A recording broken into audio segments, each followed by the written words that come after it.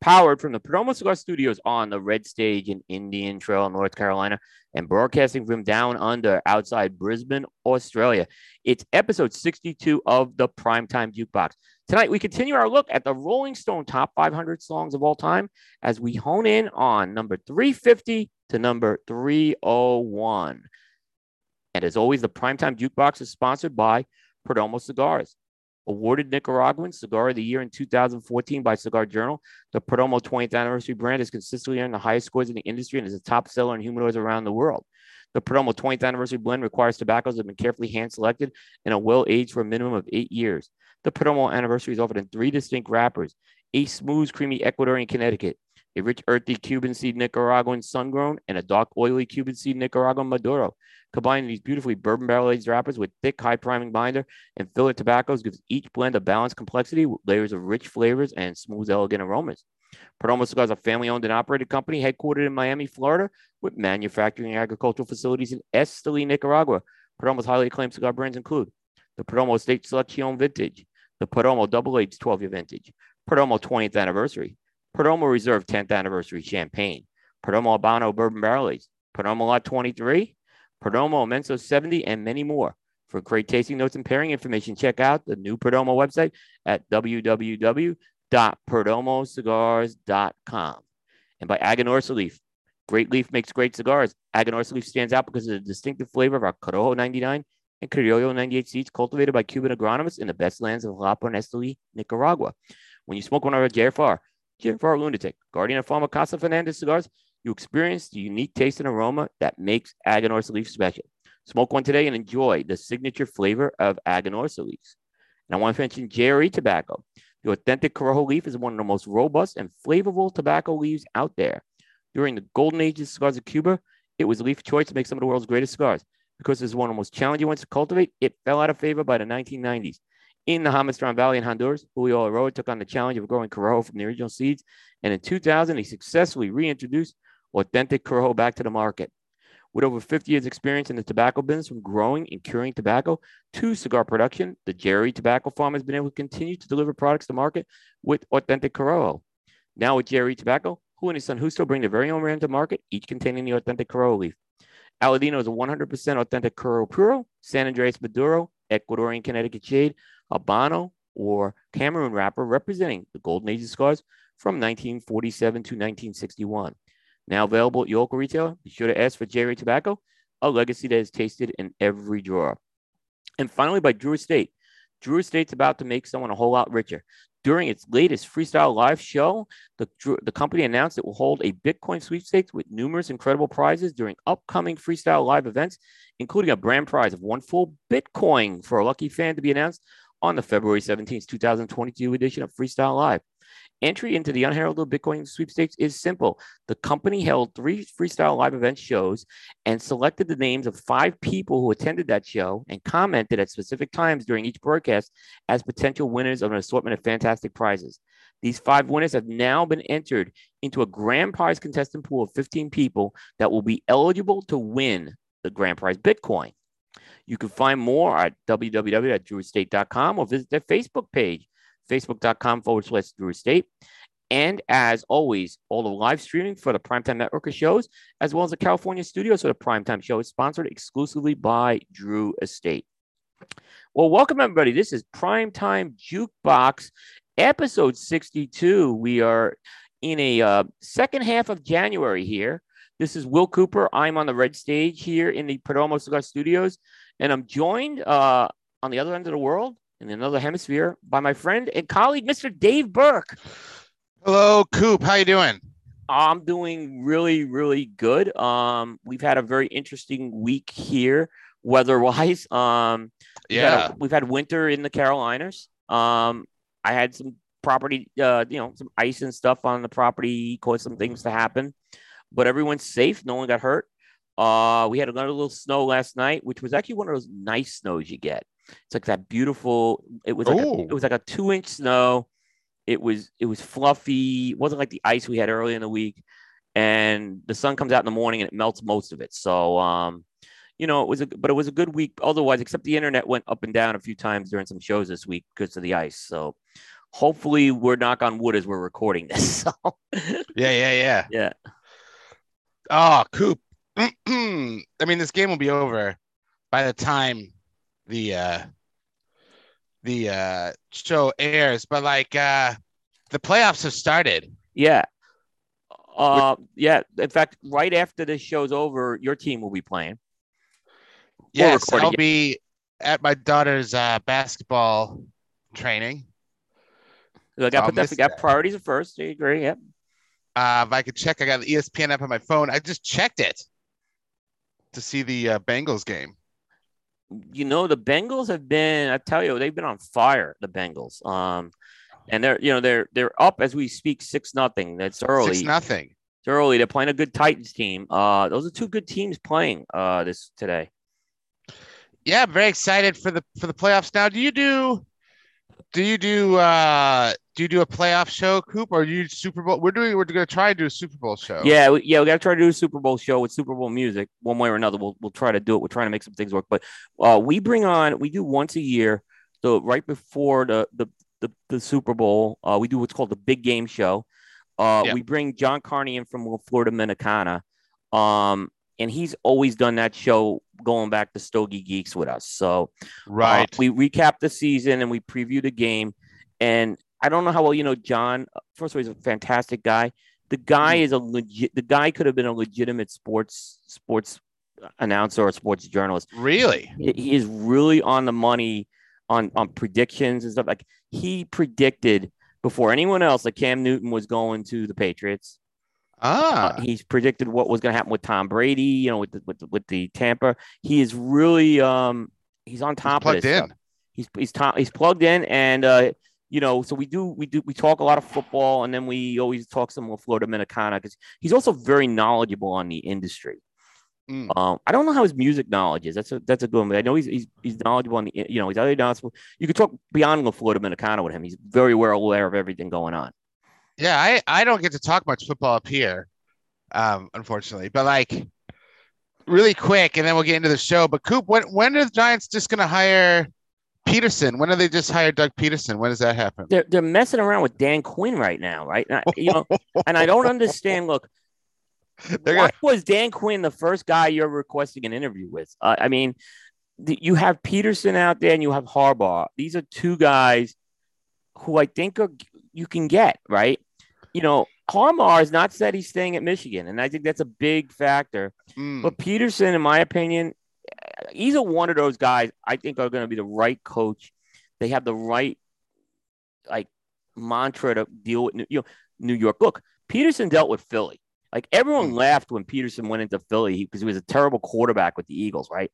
And he turned it around quickly. And unfortunately, I think I think some things did go wrong for him the last year, but I don't think he should have been fired from them either. No, well, this is my thing, and then we will leave it. But one of the things they're saying they got that Peterson was, I guess, fired around the conflicts around having Wentz or not, or playing him or not, and all that sort of stuff. You see how Wentz has gone. Sure. It is. Yeah. I think he'd be perfect for the Giants. I think he'd also be perfect for the Vikings because he took a backup level quarterback and managed to beat Tom Brady in the Super Bowl with him. So he could take a quarterback that's underperforming and make it happen. The problem with the Vikings is they never go for experienced coaches. Denny Green was the only other one I can think of. They bring in these other guys, and it's always the same kind of coach they bring in. It's an assistant, and they never. How can I put it? They just never really have a track record of success with any of these guys. So I think Peterson is perfect with that offense, and what he could do with Kirk Cousins, the sky's the limit. I mean, it would be a great hire for them. I mean, do you think Peterson's going to be what's his name? The old head coach of the Ravens used to be with Billick. Billick. Do you think there'll be another Billick? won a Super Bowl, but then for some reason everybody wanted the new thing and then just didn't get hired. And I wonder if there's a little bit of that with it. I really do. Funny thing about Billick was when he went to the Ravens, his offense wasn't that great. He was the offensive no, guy. He came from the Vikings. It was his defense, but I think that showed a lot with him as a head coach. I think part of it with Billick was done coaching too. I think he was happy going on to the media piece, but it wasn't like people were banging on the door to talk to him. no. Which I just don't understand how you could be a Super Bowl winning coach and no one. Yeah. I just think a lot of GMs are outsmarting themselves and they're trying to get like the hot new young guy and they don't. I think there's a lot to say where, like, look, just because someone's created a good offense or a good defense doesn't mean they're going to be a leader of men. Yes. And I think that's the part that gets lost. Like they fall in love with some of these assistants because they've had great success on offense and defense, but can they really lead men is the question. And that's always the challenge. Some of these guys do, and some of them don't. So I will see. Well, I mean, it's like with your Giants, if you're talking to Quinn, I mean, if you're going to recycle an ex-head coach, you might as well recycle one that won a Super Bowl. I mean, yeah, not one that blew the biggest lead in Super Bowl history. That's right. And I'm a little biased because when I used to do radio with Michael Turner, he played for the previous coach Mike Smith, who I think was a really good coach and did a lot for him. Yeah, I think that Quinn inherited that Mike Smith, a very good team from Mike Smith. So I mean, I got to give credit to the previous coach, I think, on that one because then the team just never. I mean, they spiraled after that Super Bowl loss. I don't think they had a winning season after that. No, they really did. I mean, I'm not a big fan of Quinn. I think he gets I think the thing is if you do well as an assistant with the Cowboys, because they're talking about that offensive coordinator, Kellen Moore or whatever his name is, for I think everything gets elevated if you do it with the Cowboys that overinflated. So I don't think I agree. I don't see it. I don't see it either. The Giants, another guy they're looking at is this guy, Brian Daboll from the Bills, the offensive coordinator. Yes. But he has a lot of coordinator experience over the years. So, he's leading like half the team, basically. And he's been doing it for a while. He's not my first choice over the guys I mentioned, but I can understand at least he's a guy who's been doing this for a while and certainly is worthy of getting an opportunity. Because at some point, the assistant has to get the opportunity, right?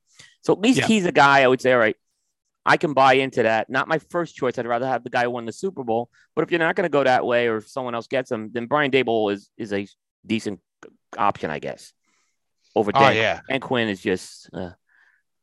I mean, it's times like these where you look at teams like the Steelers and you're like, oh, why can't that be my team? You go from one coach that wins a Super Bowl, you just pick up another one, have him stay there for 20 years, win a Super Bowl. Yeah, exactly. But anyway, good football talk, Coop. Good. Yeah, football, it's always good talking. Good talking. If there's anything updated in this game, I know it's going to be over by the time people hear this, but I'll let you know. Well, good luck to the Giants. I hope you don't mess it up. They will. They'll find a way. I think the GM. We'll see how the GM does. They hired the GM. But the problem is all the candidates they were hiring were the same. They were kind of player personnel guys. But the Giants now they elevate him to GM. He's got to fix a lot more things. And I mean, he's got to fix scouting, the cap. So when you get elevated to GM, there's a lot more responsibility. And but all the guys that were interviewing kind of had the same qualifications. So they were pretty good player personnel guys. So let's see there wasn't like the super GM to hire this year either out there. Yeah. So yeah, I'd say let's say we're gonna bring back Pioli, but I don't think he wanted to come back. So now to the website, Coop. So yes, a couple things. So the song lists, the Oops I Missed series is almost done. Once it's done, and I posted all of them, we'll have a link. I've made song lists, Spotify lists for both my songs of the year and for the Oops list. So I'll send those to Coop. Once those, probably be after the next show. Once they're all up, you can click on those and check out all the songs. Yep. And I wanted to highlight the dedication show, Coop, which will be coming up at the end of March. Wow, it's coming right up already. Yeah, good point. So I like to highlight that, give people time to start thinking about it. So if you are unaware, for the since the jukebox days, we had a dedication show that you send a dedication to a loved one that's passed away. It could be within the year, it could be later than that. Traditionally, it all started when I did a dedication to my dad and father-in-law that passed away. That would have been nearly, I think someone told me the other day, it was like 6-7 years ago. So the show's been going on for a while. Yeah. And I said, well, why don't I ask other people? And so you write in a song dedication to, a friend or family member that's passed away. And then we read them off. We read off the dedications on the show and talk about that, and then make a song list with everybody's song. Yep. And it's at the end of March. And how you do it is you can email them in to cigarjukebox@gmail.com. And the reason we do that is that there was a year where people were emailing them, posting them on Facebook, posting them on Twitter, and we were missing them because there are just too many. Yeah. Too many avenues. So if you just send them to cigarjukebox@gmail.com, then we could get them and collate them, and we'll talk about them. But it's a big show. I just like to. Some people look towards it for the year to get their dedication in. So I just like to mention it, and we'll be mentioning it leading up to the day. But it'll be in March, and we will smoke the 2021 Las Calaveras. Yes, we will. That's the only cigar we've smoked for the history of this show. So yeah, we'll be doing that.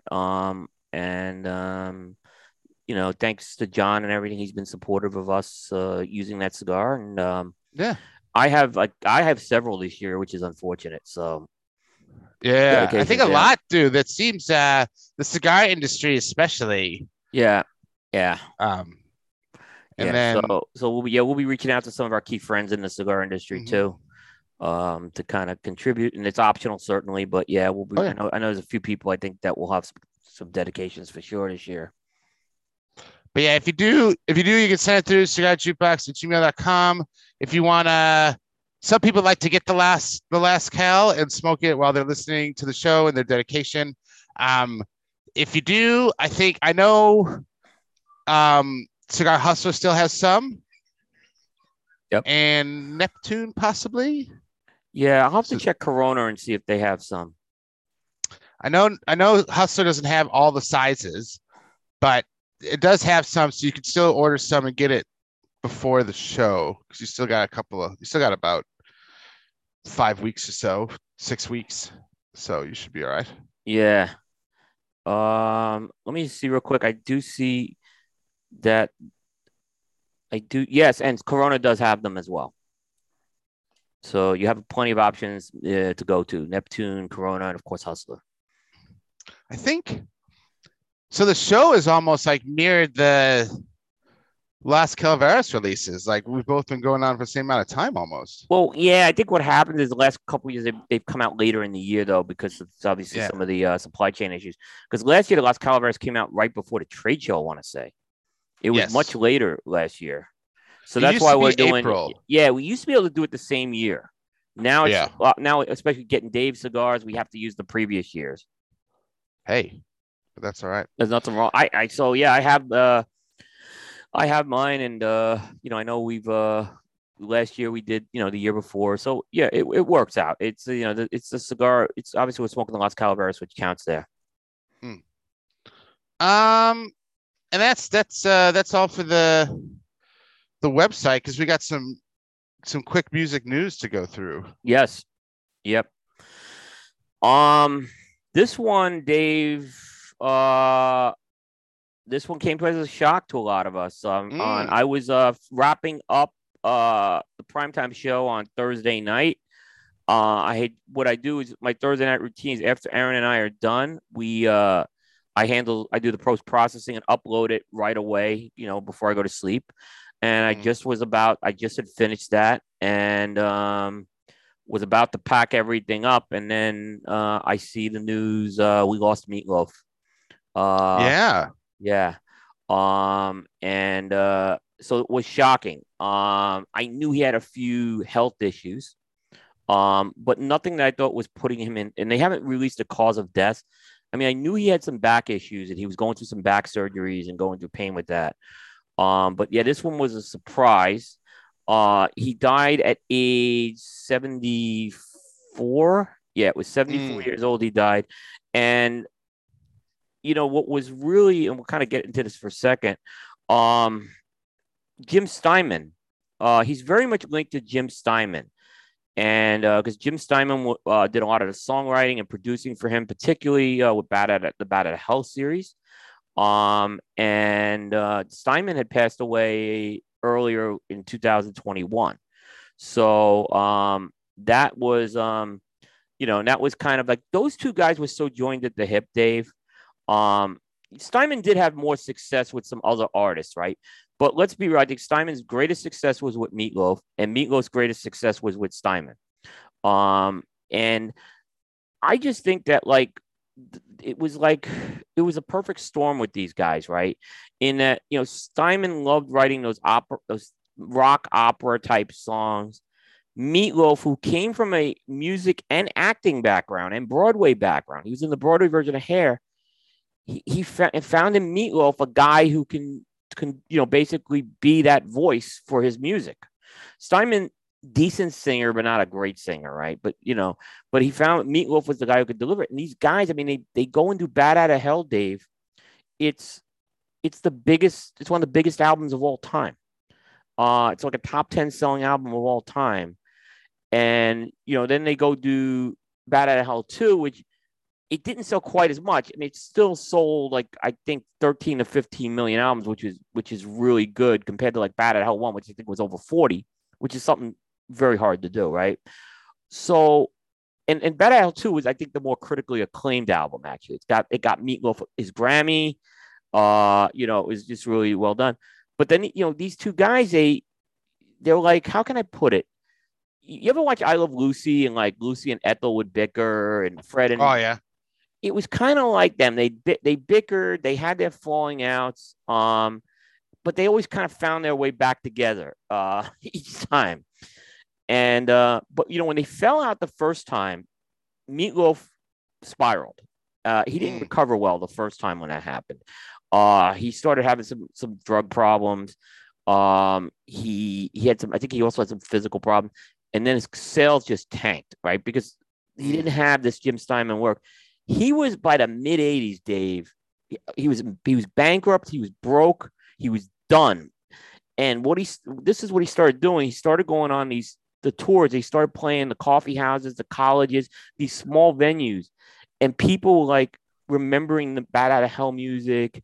Dead Ringer was a pretty good album. People were starting to get back into Meatloaf, and it kind of started building momentum where he was playing bigger venues.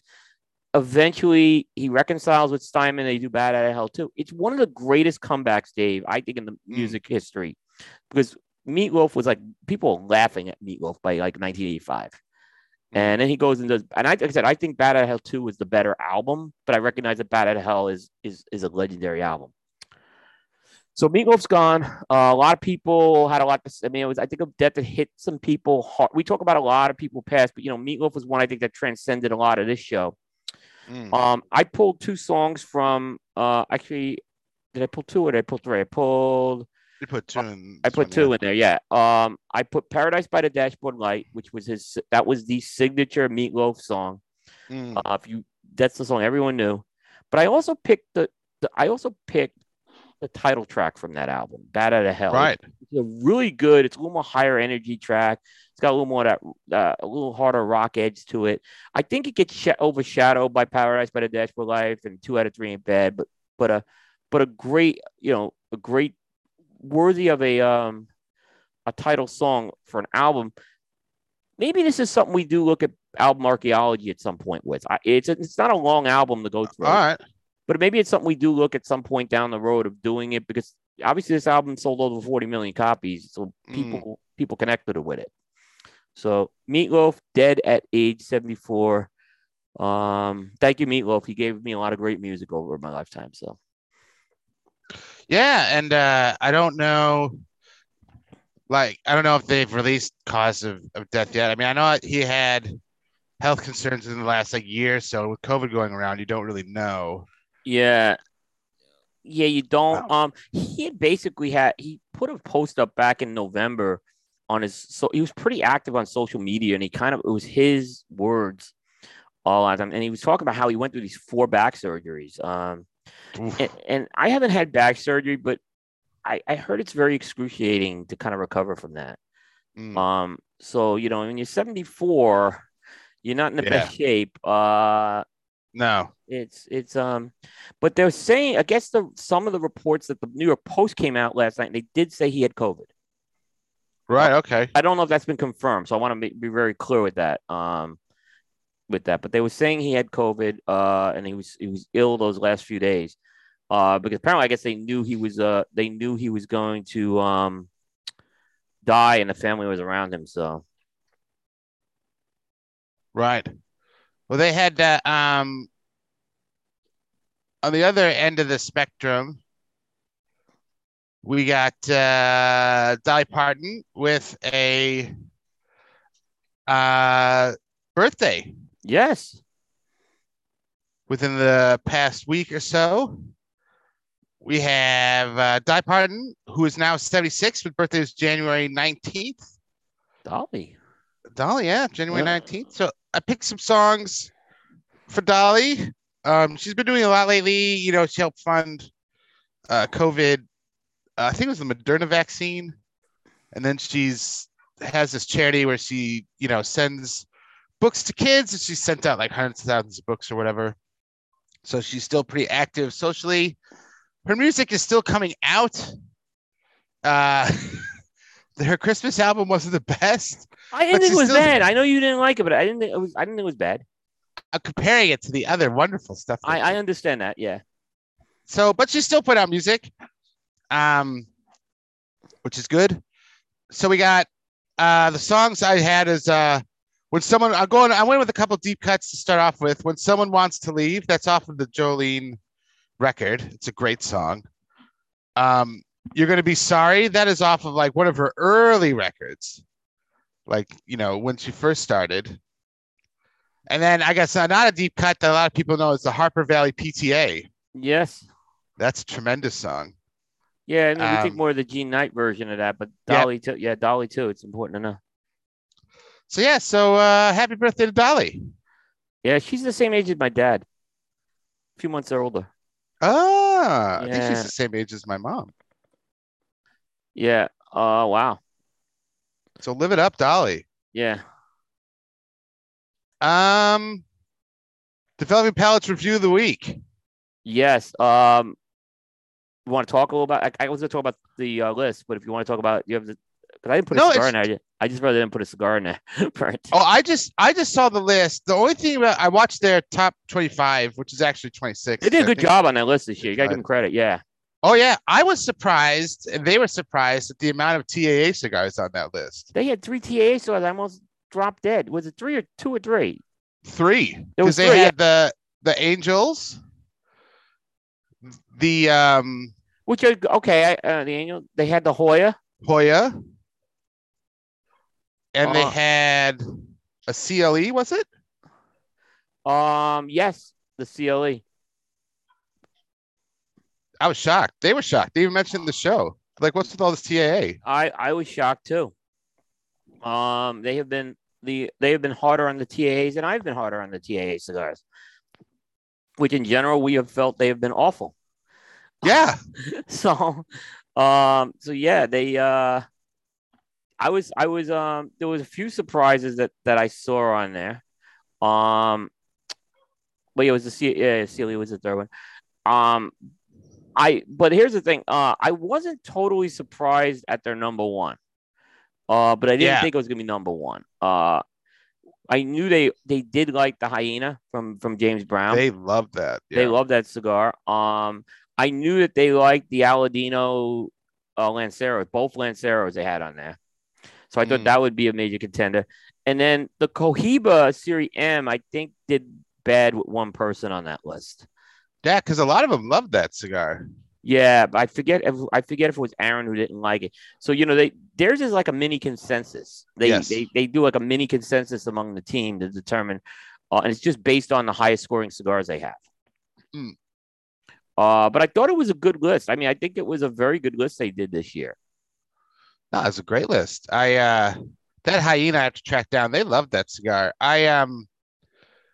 But like I said, I was just surprised at all the TAA on there. I was Um, too. I was too. But two of them I haven't gone through the reviews yet for that Cuatro Cinco one. So that was the one. I didn't think the CLE one was worthy of being on the list. That's just my opinion. mm, It wasn't a bad cigar though. It was one of the it still was one of the better TAA cigars. But I was really glad. You know which one I was really glad to see on there? what's The that? the EP Carrillo Short Run. That was a good cigar. Mm, The problem I had when my review, there was some construction issues. Otherwise, right, that would have probably been a higher score. But they're a lot more focused on flavor, and they didn't they don't discount construction. I don't want to say they don't, but they didn't have the construction issues like I had with that. right. So, I mean, it uh, seems like the TAA must have been like feast or famine. Like either it was on the list or it was terrible. It sounds like. yeah, I believe that's what it was too. Um, and the other thing that they do a little different than like a lot of other lists, they do put the shop exclusives on there. Yeah. So, for example, one of the cigars that's coming your way is the number 2 cigar of the year. So you have that one. That's the one Ooh. I pre-ordered. I've been holding on. So that's the one that's coming your way for sure. You have several of those coming. Oh, fabulous. So yeah, so you have some of those for sure on that, and that was their number 2 on there. But Espinosa did great. Did you see they had 3 in the top 10? Yes. Yeah, 601 Black. The That's a great Naranja cigar, by the way. Azaleo. Yeah. Yep. And the Warhead 7. I mean, there were 3 really good cigars Yes. they had in the top 10. So I think they did a good job on that. Yeah, Um, that no, it was a interesting list. I recommend people check it out. yeah, Um, yeah. yeah, no, it was I think it was pretty good. Um, yeah, so I mean, check out their list. We'll have the link, of course, in the show notes. You go, but yeah, it's out there. I think like I said, it was one of the better lists I thought this year, Mm. and their show is always entertaining. So Oh, always you can entertaining. catch that show as well. So they had the interesting thing. They had one other review I was going to mention. I just didn't put in the notes. The La Roma de Cuba, Pasión Corona Gorda. Yes. And it was kind of like this was one of those where Seth liked it and everyone else was like, meh. Then Seth gave it like a 7, and everybody else gave it like a 5. Yeah, and I'm just gonna say that cigar reminds me of another cigar, the Las Marias by Crown Heads. It has a lot Mm. of similarities to it. You like that cigar? You like I that love the that Las one? Marias. Now when I got my La Roma de Cubas, I thought they were a little young, so I haven't Right. reviewed it. But I smoked one right off the truck. Right. But that will be coming up for review. But yes, Seth liked it. Most of the other guys were like, meh. Yeah. The funny thing was like all the reasons the other people didn't like it was like why Seth loved it. Right. Which is, Um. so all their notes were the same. It was just that he loved those notes and the other people didn't. Yeah. Exactly. Um. And the thing is that I think Seth has been very hard on cigars coming out of my father the last few years. Yes. So for him to say that, but for call Seth a my father hater, he's not because he obviously said a lot with that cigar. And I think my father, I've seen some much better releases coming out of that factory over the last couple. I think they were in a little bit of a slump for a while. I'm not going to deny that, but Mm-hmm. I think they're coming out of that. Speaking of a slump, what are you smoking? I am smoking a Caldwell Long Live the King Petite Double Wide Short Churchill. Great cigar. And the reason for this is we did our Now or Never last show, and so this is my Now or Never. I want Caldwell to release some more core line stuff. And I love Caldwell, and it's one of those brands that whenever they release a new core line cigar, I have to buy it to try it out because I just think Robert's always trying something new, and I got to see what it's like. So we gave him a bit of a hit doing a Now or Never, so now I'm giving him a bit of love, featuring the the long live the king. Yeah, I mean that's one of his epic cigars. That blend was on a Coop list a few years ago. Yeah. So it's a very good cigar. And it's it's that old Dominican cigar he's done. Mm. So really good. And what do you got, Coop? So I picked a cigar that made the Coop list at number 25. It's the let's see if I can get it in there. The Protocol Elliot Ness Natural. Yes, So that's a very good cigar. everyone loves the Maduro. The Maduro seemed to Mhm. get a little more love. I think Aaron's the only one who, like me, we prefer the natural. I don't want to put words, but the natural to me was a better cigar, and it's this is Elliot Ness. It's that Elliot Ness, the famous Yes. famous agent. And they're paying homage to him, and they do these Lawman cigars in a natural and a Maduro. So this is like I said, this is the natural. They just released a third Lawman thing called Bass Reeves. Which, Yes. I haven't smoked it yet, but I am in possession of the cigar. And the first one they did was Sir Robert Peel, who was the founder of the modern police force. Yeah. But this is a great cigar. I think it was. This is the thing what I say about Protocol cigars. Their core lines are great. Yeah. Their limiteds are hit or miss, more miss than hit. But even their best limited isn't as good as their worst core line. That's how good their core line. I think their core line is so strong. They don't have a bad cigar in the core line. So that's it's hard to do that, but so I'm gonna light this one up. I'm pretty excited. Yeah, no, I had that, and I had the Maduro. I think they're both excellent. The Maduro is good. The Maduro is really good too. The Maduro is really good. That's a Nicaraguan broadleaf they're using on that Maduro. I'm excited. I want to try that new one.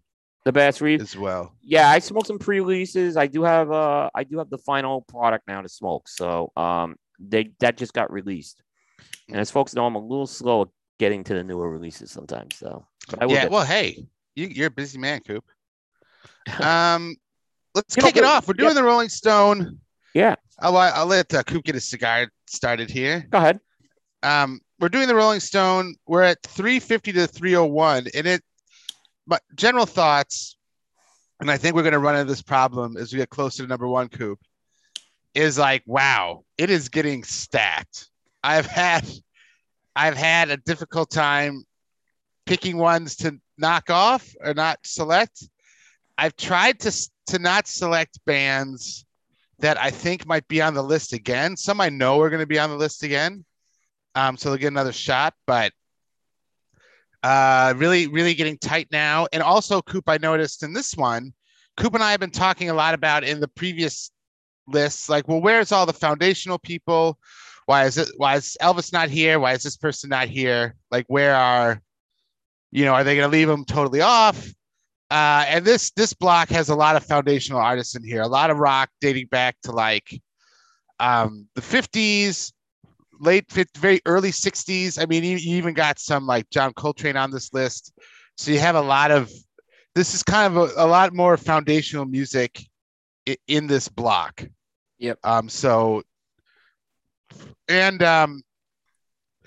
when some bands are getting the second or third songs on here. So a lot of the songs that Coop and I are wondering, like, when's this song going to come up, are starting to come up. Yep. So we're getting close to the finish here, and it's all come together. What did you think of this block, Coop? Agree with you on the foundational rock stuff, for sure. That's a definite good point.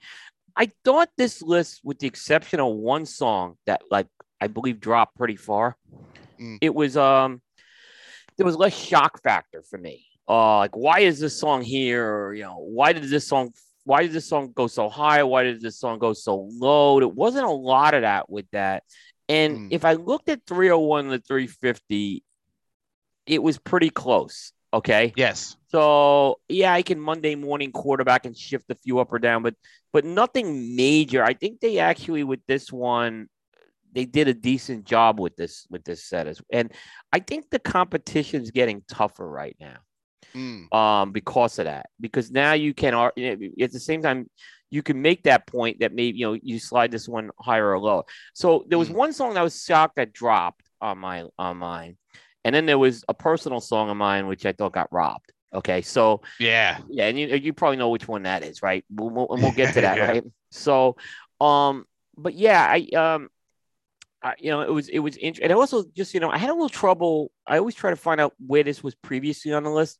For some Mm, reason, with these songs, I had more trouble finding that. difficult. Yeah. So I don't know. There's a couple I know, but I don't have as much of that as I did in the past here right now.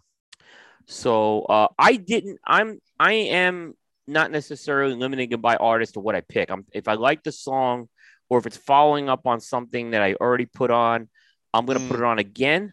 If I know it's like Dave usually takes the first shot at this anyway, and I do a shot independently. But there's certain songs I know that Dave's gonna want to have, and there's certain songs I may want to have. So yeah. I, I I try I to think leave the glaring ones alone. right the same thing. Yeah, and I think for the most part we haven't really overlapped. I got to be honest with you. I think all 10 were different this time for me. Mm. So when I had my 10, it was like they're all different than Dave's. So I think we kind of know how to read each other's minds on this too. That's right. So yeah, and I know like when we get to your first one, it was like I wasn't even touching that one.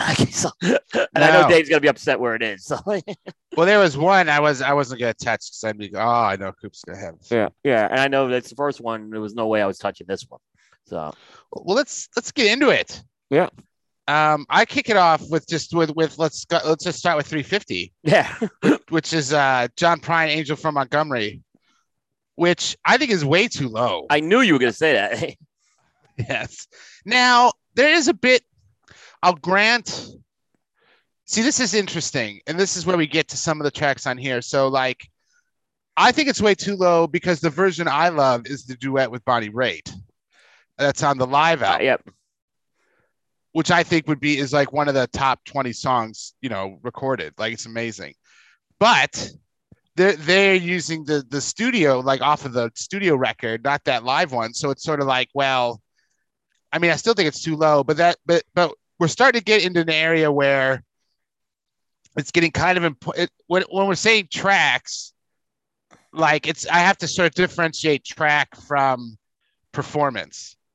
Where, like, I think that live performance is unbelievable, but I kind of have to think of it differently. Like, we're looking at different performances here.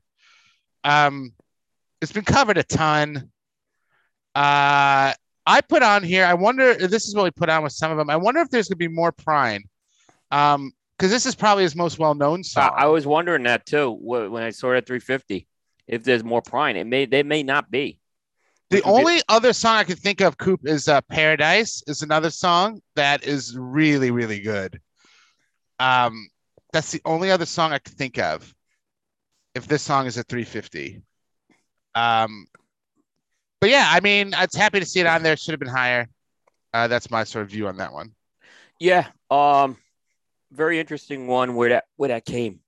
I said the second I saw it at 350, and just Dave and I we try not to we did look at the top list, right? Top like but 10 I or didn't something. we 20 or haven't gone something. through these other areas of the list, so we're going into this blind as we do these shows. Like I said, it was hard not to look at the top of the list when this came out, but Yeah. so hey, look, if I was looking for Angel, if I just say where would Dave expect this song to lie? So Dave, where should this song have been? If it was 350 was too low, where do you think it should have been realistically? I reckon it should have been top 100. I think. Okay.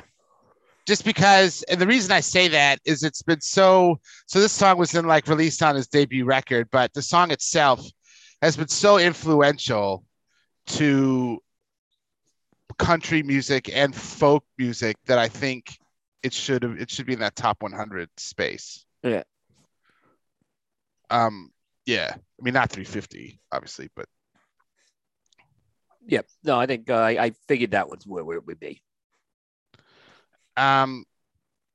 Ooh, let's get to your first one, Coop. Now, is this the second one? This is the second one from this artist, or I don't think it was. I was actually trying to double check that, and I didn't see it from this artist beforehand. So, yeah, I went and looked before the show, but I know we talked about this artist. Yeah, we might have talked about it. Yeah. So the artist is Carole King. It's from the Tapestry album, and it's called "It's Too Late" at 3:45. which is about where I would expect this song to have come.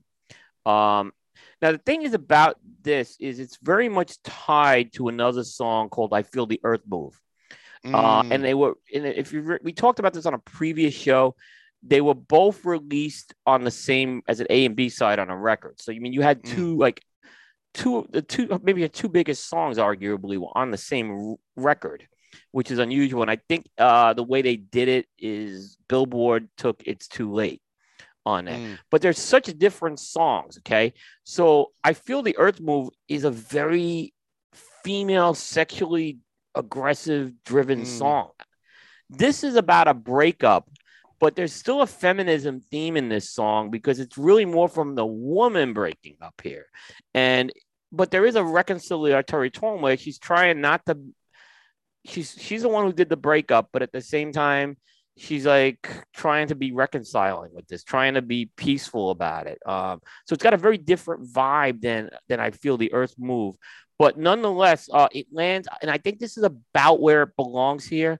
mm. Again, I could have argued maybe it's 315 or something like that, Yeah. but I was okay with where this stands. Because I don't, like I said, I went and I thought the same thing as you, Dave, that I feel the Earth Move was on that other list, and I went through those. I went through all the other ones, and I didn't see it. I And think I think I have done a bit of sleuthing and figured out what I think we're thinking about. yes, Um, yeah, but so I think we're because Carly Simon's "You're So Vain" was at 495. We both yeah. I wanted think we were talking everyone about. Yeah, we both wanted everyone at Rolling Stone fired because that was just unbelievable that it would be so low. And so like I said, low. And then I'm it not the got us biggest. talking. Yeah. Yeah, I'm not the biggest And it, Carly Simon fan by any means, but that song is a great song. mm, and it Uh, got us sort of talking about Carole King and wondering about, well, where's she going to be then? And yeah. yeah. So the question is, does I feel the Earth Move? Is this land somewhere else on the list? So again, I It kind of has, look at this. Does she get two songs on the list? It's going to be. I think you could argue. I feel the Earth Move certainly should be on this list. it has to be. Like, it has to be Like I a know lot higher. we're gonna see some glaring omissions Yeah. on this. So for sure. And I'm also curious where Tapestry. I know they did a 500 album one. Because that Or should be Tapestry. very. That I would think. I know it's on the list, but I just don't know how high Yes. it is. Yeah. So yeah. I mean, because Tapestry is, yeah, like an incredible, groundbreaking record. I would assume that song is probably top 200. I would think. Yeah, The I would think so too. I would think so too. hmm. But yeah, yep. But that album that was part of our 50. We would talk. I know we talked a lot about this during the 50-year show, the 1971 show. Yes. Yeah. No, it's good. No, so good pick by Yep. you, Coop, at 345. Yep. Appreciate that. I am going to go in the 340s now. We're looking at the first. So we're looking at, we had Buddy Holly, I think, previously. And now we're getting into those more foundational members. So we have Chuck Berry with Promised Land. Now, this is a deep cut. From the notes, is saying that he wrote the song in jail. He was in jail for taking a teenage girl across state lines. Yeah. Which he thought was a racially motivated, like him getting imprisoned, really. He was racially motivated. Which kind of comes out in his lyrics because the song itself sort of outlines the bus boycott of the civil rights movement, like with the different cities he mentions. And I think Chuck Berry is more well known for his guitar and like what that did for music rather than having sort of socially activist songs, where this is sort of derived from that. Elvis covered this song. There's an Elvis version of this song, which I can't remember when that was released, but so Chuck Berry's foundational member. We're trying to get more foundational members in this block, and this was a deep cut that I wasn't totally familiar with, so it was a nice listen for me, and yeah, it's good to see Chuck Berry on. I mean, I think his other tracks that people know more of, like his more famous tracks, are going to be top 100, I would think, top 150. So we'll see him again, but yeah, worth a mention. Yep. Like I said, that's where did you think, how did you think that one kind of landed? I think You that's think? okay. Yeah, I think it was okay. I had no problem with where it was. It certainly belongs on the list. I think because the other ones are going to go so high, I would imagine, that this one, that's fine. I mean, it's sort of an introduction into Chuck here. Yep. No, I think, like I said, yeah, we were wondering when we were going to see a Chuck Berry song on this list. So, Yeah. so yeah. Oh, I knew you were going to take this one too, so I left it. The next like 5, really, I sort of. Yeah, no, I appreciate that.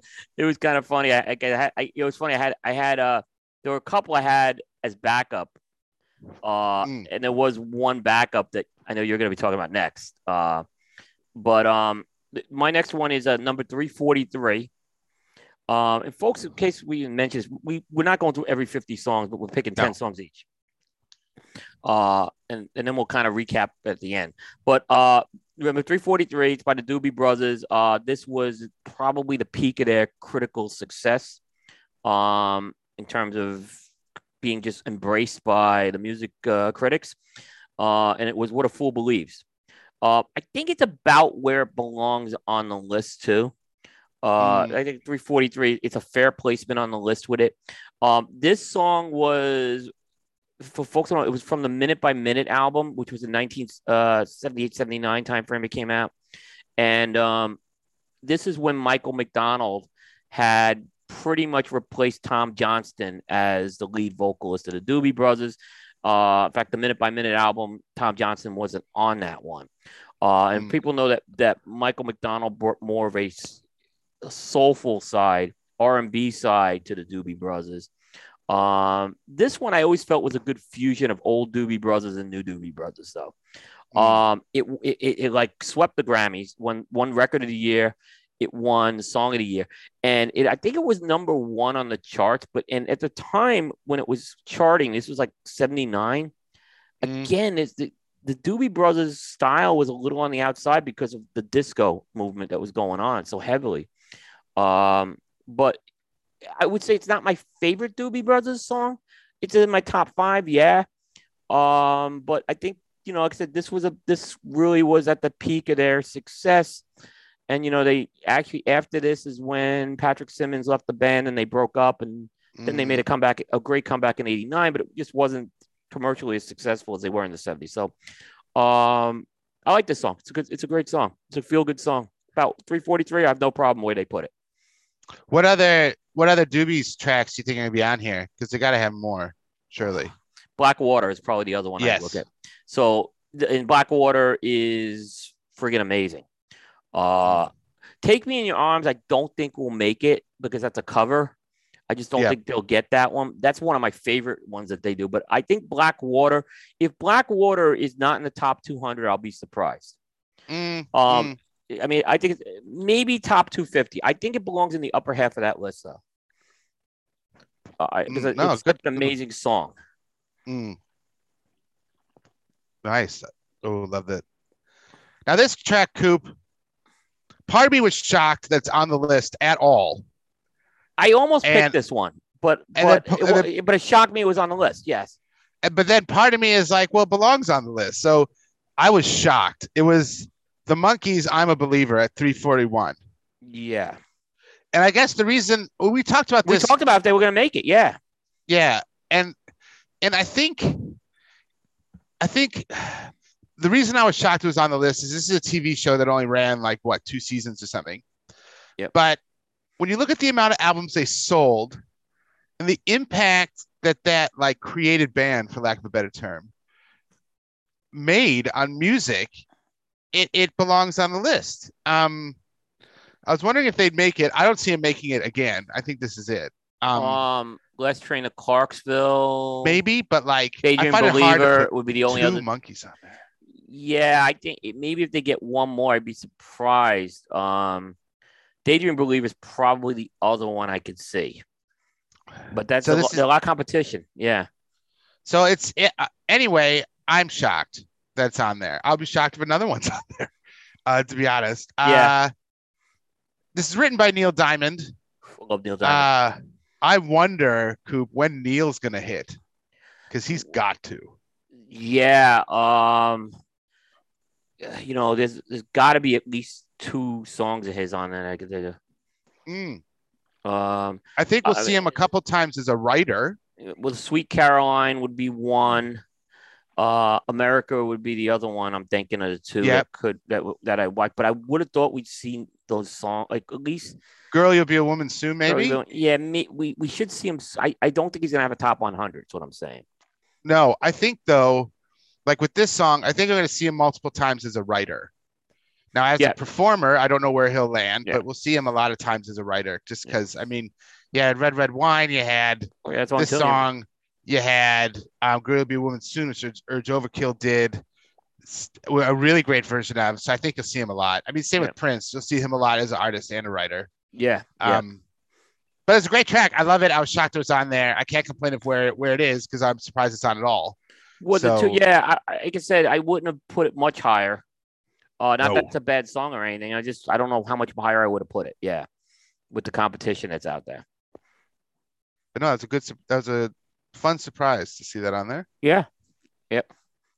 Well, speaking of Prince, you've been talking about this song a lot, I think. So we had this discussion. I believe it was when Little Red Corvette made the list. And I said overrated Prince song. I kind of, said lost it. And I said, well, if you're going to put this one on there, 1999 has to be higher. Well, it comes in higher. Here it is. It came in at 339. So I think placing this ahead of Little Red Corvette is the big one. Now the question is, how many does Prince get on this list? He's got 2 now. You got to think there's going to be 3 singles from Purple Rain that make it. So I think 5's the number I'm looking at with Prince right now. But I thought it was a little low.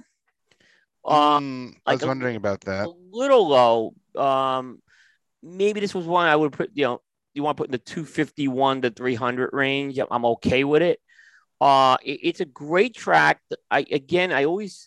I typically like the longer album cuts, and on the 1999, it's most of the singles you've heard on the radio is a radio edit. It's a longer song. They edit out the last part of the song, which I think is really cool. It's the talk where they talk about mommy. Why does everybody have a bomb? Kind of, you don't hear that on the radio. The thing about this song, which I think is really great, is Prince doesn't get a lot of credit for his duets.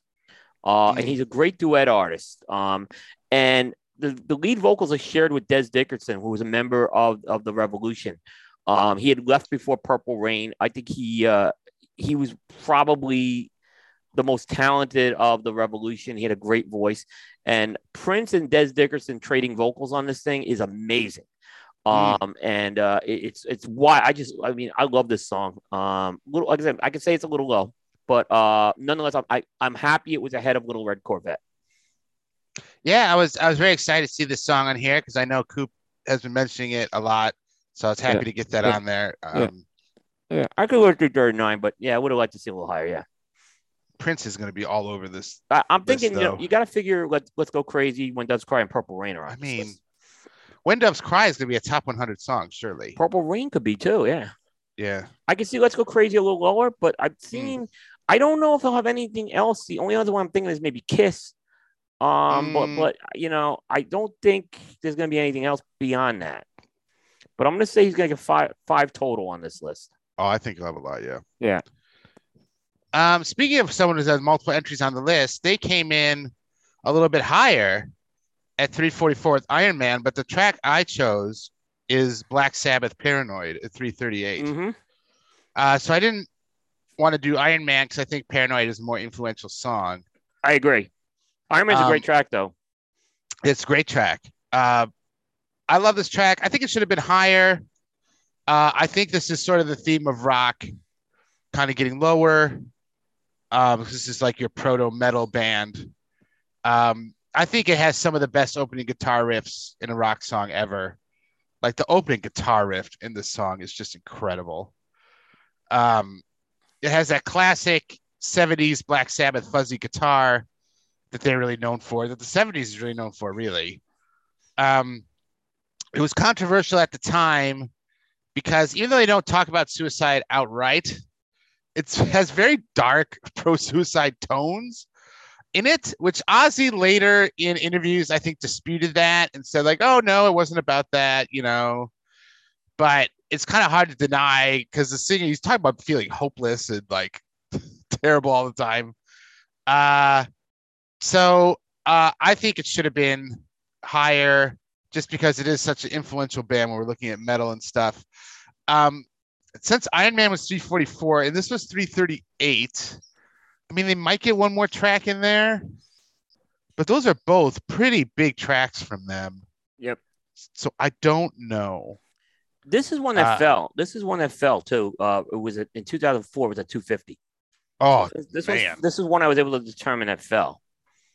See, 250, I could see that. The 330s, like that's a bit low, I think. But it's a great song. It's highly influential. It'd be interesting to see if they get another track on here. They got 2 tracks of this block.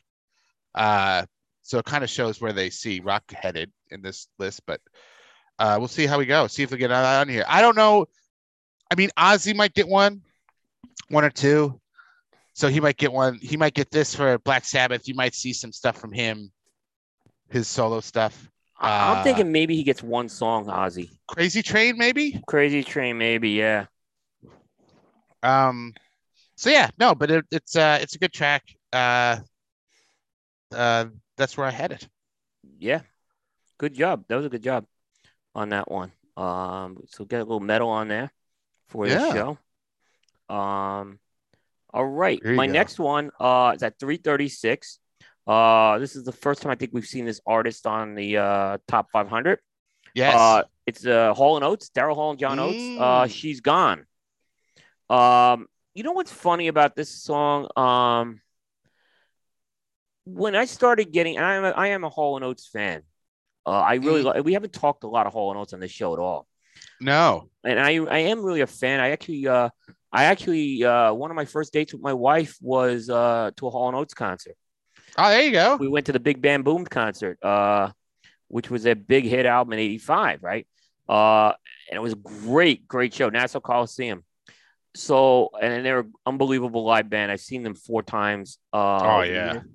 But She's Gone is one of their earliest songs. And I think it kind of gets a little lost how good this song is. It's got that, Philadelphia sound, that R&B sound to it. There's great lyrics in this song. I mean, I love the line. I love the line. This is, think I'll send eternity in the city. Let the carbon and monoxide choke my thoughts away. I just love that, right? And then you have that, like it's kind of like this smooth, soft, mellow. And at the end, they kind of have that tempo where it picks up. I'm like, this is a really, really good song. And in a way, I think there'll be more Hall & Oates songs. Yes. And when I look back at this, I think it was a little low. Not terribly low, but I think it was a little low. I definitely think there's gonna be more Hall & Oates on it. I don't think the song will be on here, but I like the song Philadelphia. Is one of my favorite Hall & Oates songs. Well, I mean, they're a Philly band. That's how they are. They met at a battle of the bands is what their story is. But I see some more on there. I mean, at least one more anyway. Yeah. I mean, my favorite track of theirs is what do you call it? I'm a big man eater. I don't know if Manny is gonna make it though. Kisses on My List is another one. Yes. Yeah. Private Eyes is just. Oh, that's got to be up there. Yeah. Private Eyes is So, Method of Modern Love is not going to make it. But I love that song too. But yeah. I mean, I'm not going to say they got robbed here or anything like that. But it's a good song. I wrote on here about where it belongs on the list. But I guess after I was thinking about it, it's going to depend. I'll see if anything else comes from Hall & Oates. That's going to be my questions, and maybe I'll reserve judgment where that is. It'll be an interesting thing to track. Yeah. One other point about this song. This was actually a 73 release, but it didn't do well. And it was re-released in 76 when they started to get a little momentum. And that's when this song like struck gold for them. Yeah. But that's why I said it's one of the earliest songs they did. Yeah. Interesting. Yep.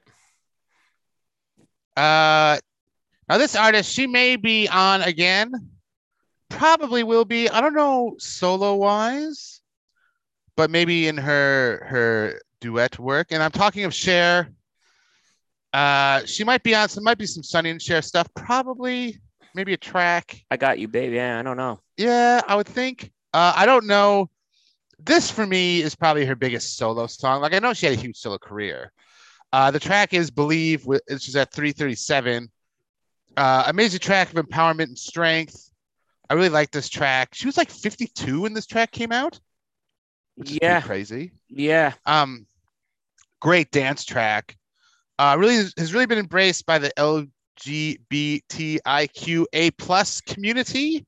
They really embraced this track. I think it's because it's of the empowerment and strength, and it was played in a lot of clubs, and it's really been like a track that a lot of people have latched onto. Yeah, I think the Chaz Chastity Bono thing plays into that because she's very supportive of I could say Chaz now. Yeah.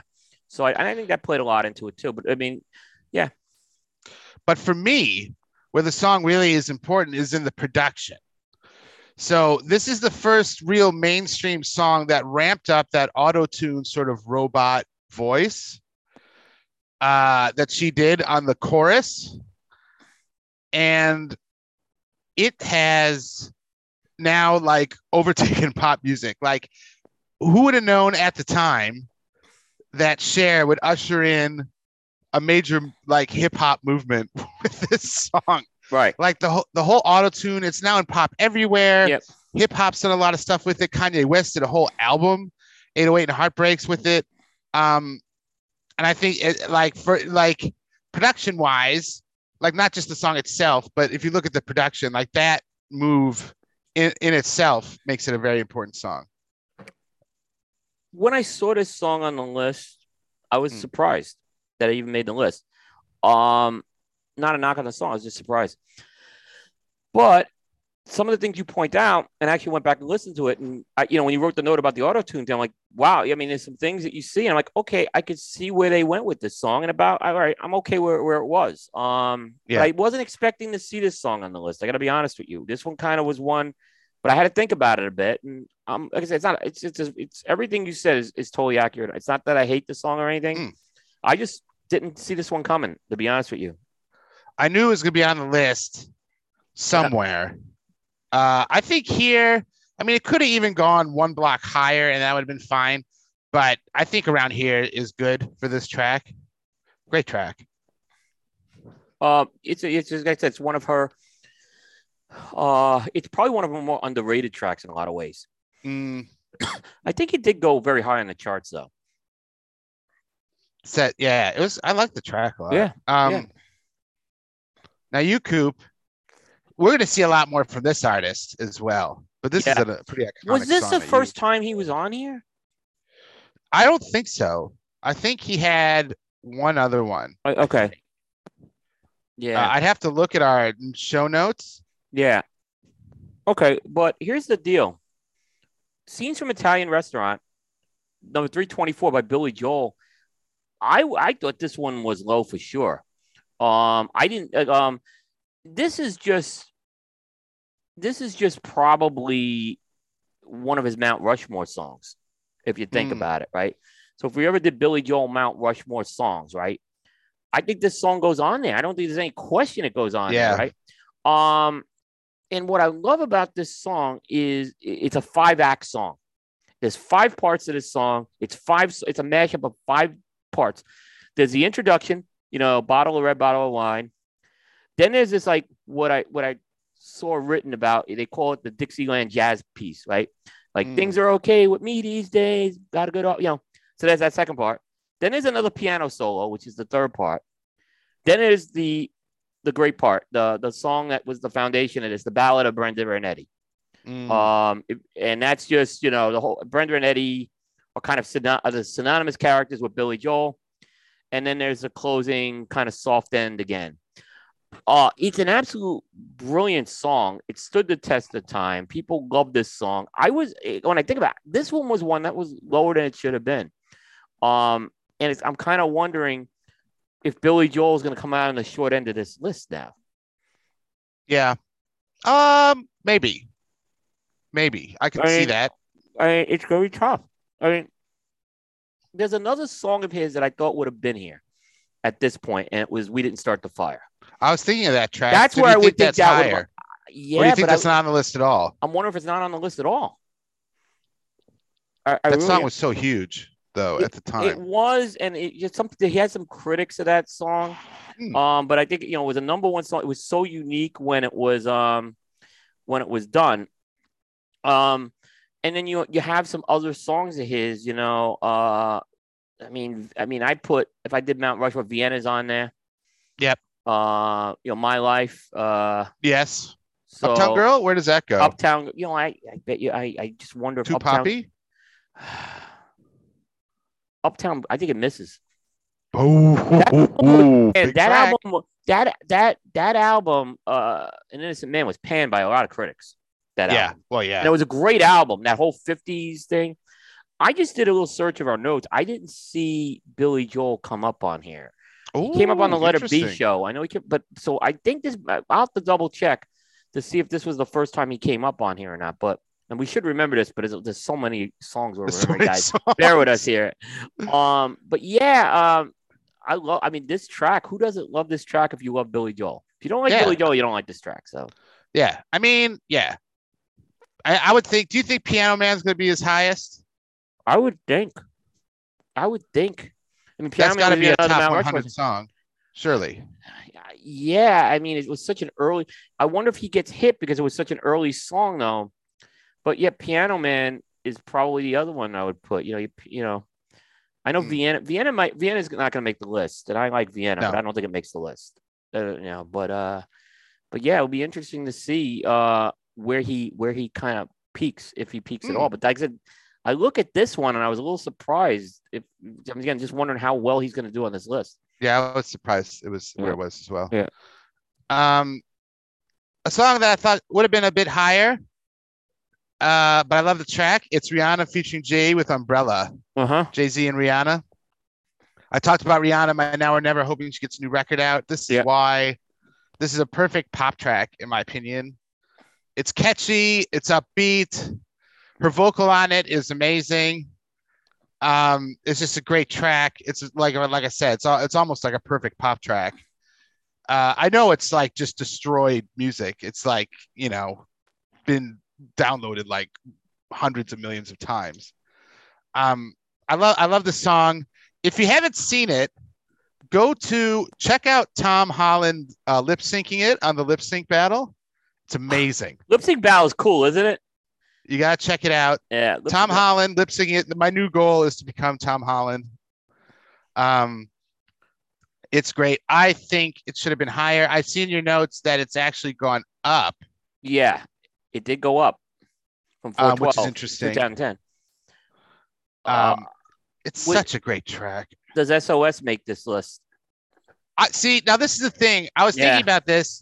This is probably her most well-known song. However, her latest album, so this is sort of early on, her later albums have done really well.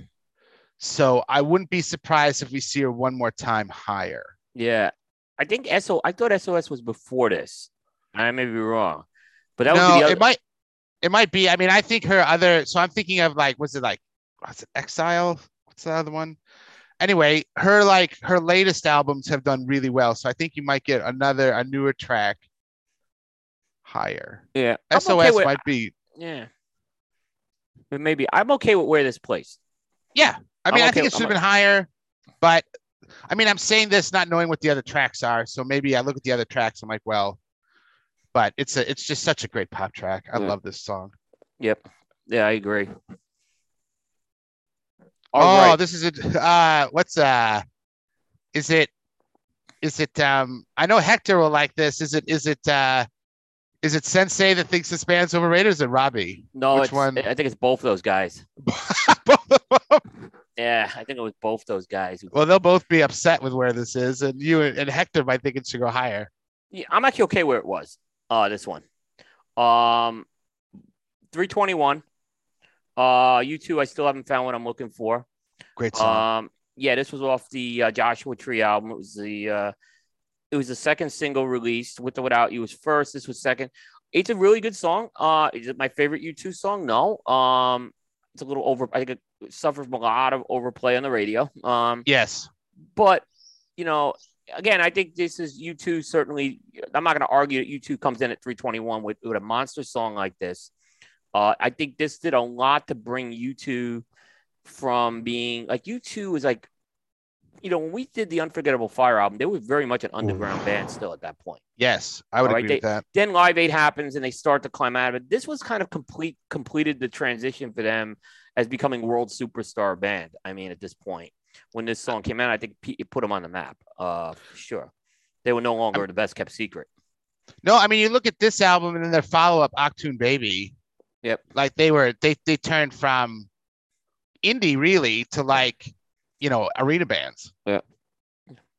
Yeah. They did. But I think the gospel version on Rattle and Hum blows away the original. I know people don't like Rattle and Hum. My wife is famous for singing in the movie theater coming out when we saw it. I saw it twice. Thank you very much. In the movie theater. Thank you. My wife said, I don't get it. What? That's what we said. We were on a triple date that night. We were dating. So it was me, my friends, Pete, and my late friend Steve. We each had our girlfriends with us, and the girls hated it. And we were like, this is wonderful. Like, we're just blown away. We're in tears after this movie. And they're out of this. Like, my wife's famous words, I don't get this. So, like, I can't. But man, that gospel version, it melts me, that gospel version. It's something about how that was performed. I don't think the gospel version is what Rolling Stone put on this list, though. But no. That Rattle and Hum, it's just beautiful. It's just big, perfect fusion of gospel and pop music. Yeah, no, I agree with you, Coop. I'll be interested to see what else charts. I'll be interested to see what albums chart the highest. I think Achtung Baby might chart the highest. Maybe. How to Dismantle an Atomic Bomb shouldn't be disputed either. That was a monster album for them. Yeah, and then you have like their pop stuff. I don't know. I mean, I'm more of Achtung Baby and earlier. I'm not much into U2 post Achtung Baby, but I think they'll have a lot of songs on this list though. Yeah. So yeah, good pick. Yep. Good track. Yep. No, it's like I said, I think Hector would have wanted it higher. I think he would have. I think he would have wanted. Hector is a U2 expert, and but U2 was unceremoniously bounced in the second round of Battle of the Bands. Bounce. We gotta talk Battle of the Bands. Yeah, we got some stuff planned for that, so I'm excited. U2 seems to be very divisive. It's like either you love them or you hate them. It seems. It seems like that, but it seems like there's been more of this backlash on U2 in the last 10 years. Yeah. It started a little with the pop album, which I think that was unfair. But man, in the 80s, U2 was like the Edge. I mean, we're talking the Edge here. I mean, the Edge, man. Who doesn't love the Edge? I love the Edge. Yeah. I do too. I love the Edge. Oh, he's great. There's a series where it's the Edge, Jimmy Page, and Jack White. Yeah. And they all have their guitars and they're talking guitars, just playing riffs. Yeah. And it is incredible. U2 with Fergie and Mick Jagger doing Gimme Shelter at the Rock and Roll Hall of Fame. One of the greatest collaborations ever. The Edge, man. Yeah, and Fergie's like Fergie's kind of. Oh, she the Mary Clayton sort of, yeah. But she's like kind of like flirting with the Edge in that song. And Edge is just all business. Like Edge was like, I think he was digging it, but he's just focused on playing his guitar. It's love the Edge. I love the Edge. The Edge is awesome. My next track I'd like to party with the Edge. Oh, you should. I think you should. He'll party with you. Yeah, exactly. Go ahead, Dave. I'm sorry. That's fine. Notorious B.I.G. with Big Papa came in at 330. Tupac with California Love came in at 320. I mean, there's the obvious West Coast, East Coast thing with both of them getting killed, which is, hard to dispute. And there's some podcast series on that, which are very interesting. I guess focusing on more of the hip hop and less of the sort of outside of music, like the shootings and things. Yeah. Is that I think both of those people really ushered in this like new slick produced form of hip hop in the late 80s, early 90s that like P Daddy will do, like, that sort of Dr. Dre ushers in as well, that Snoop Dogg ushers in as well. It's sort of a movement from it's sort of a different take on like the harder edge gangster rap and kind of a more slick produced sort of jazz influenced, dub influenced sort of hip hop that'll boom in the 90s. Because if you listen to these tracks, they're very well produced. The production levels are very slick, as opposed to like NWA, which I think is going to chart really high, which was like really like your punk rock of hip hop. Like it was really hard edged, really raw production values. This gets into more like a slick sort of produced vibe, which Dr. Dre ushers in with all of his production work. He's a great producer. Yeah. And so it's not my favorite Biggie track. Like there's other tracks of his I really like, but it's an iconic track, so I chose it. Like I said, Tupac is also on this block, and both of them sort of usher in this sort of. I mean, Tupac, you could say like Notorious is part of more your East Coast, and Tupac's ushering in the West Coast, and they really both of them together bring about this East Coast West Coast. But so it's a big track. It was hard to pick between the two, so I went with that one. Yeah, and I think it was a little lower than I thought it was going to land too. I agree with you on that one. Mm-hmm. I think he'll have another song on here for sure. Yes, but yeah, I mean, it's I think you nailed it with that. The B.I.G. makes it. I mean, if you look at B.I.G., agree. It's not my favorite. It's not my favorite. I agree with you on that one. Yeah, but if you look at Notorious, and you look at Jay-Z, like I mean, a lot of what Jay-Z's doing is sort of built upon that sort of sound that Biggie was bringing, that like really slick. Yeah. It was sound. Jay-Z sort of takes that over. Had he lived, I mean, wow. I just think, well, both of them. Yeah. But impact wise, this list is a lot about impact, and I think it's important. And the points you made are very important. Why this is an impact song on here. Maybe it's not my favorite, like you said, but the impact's there. Speaking of impact, Coop, I knew you were going to pick this one. And I'm really looking forward to hearing your thoughts on this track that you have. Yes, coming in at number 319. Tears for Fears. Everybody Wants to Rule the World. It's top 10 in my book. This should be top. But I know it's not top 10 for Rolling Stone, but it was low. This was the one. How does this go all the way down to 319? I don't know. But again, I am a big Tears for Fears fan. This is the signature song. Look, you seen the, I had the dinner with Kurt Smith back in the 90s, right? Through Tears for Fears fan club, right? And I got to meet Kurt Smith. There's a picture with me in the beard and my wife and Kurt Smith. It's on my Facebook page somehow. If I can find it, I'll put it back up. So we really did meet Kurt. I sat with Kurt and talked to him for about 20 minutes with this song. And it was me just talking and him listening, right? But he was very appreciative. Like he said to me, like I said, I just said, he signed my CD, my Songs from the Big Chair CD. And he said, "What's your favorite track off that?" And I said, "I'm going to tell you, it's Everybody Wants to Rule." And he says, "That makes me feel real good. Tell me why you like it." And it was a lot of what I talked to him about were the lyrics. I just thought were incredible.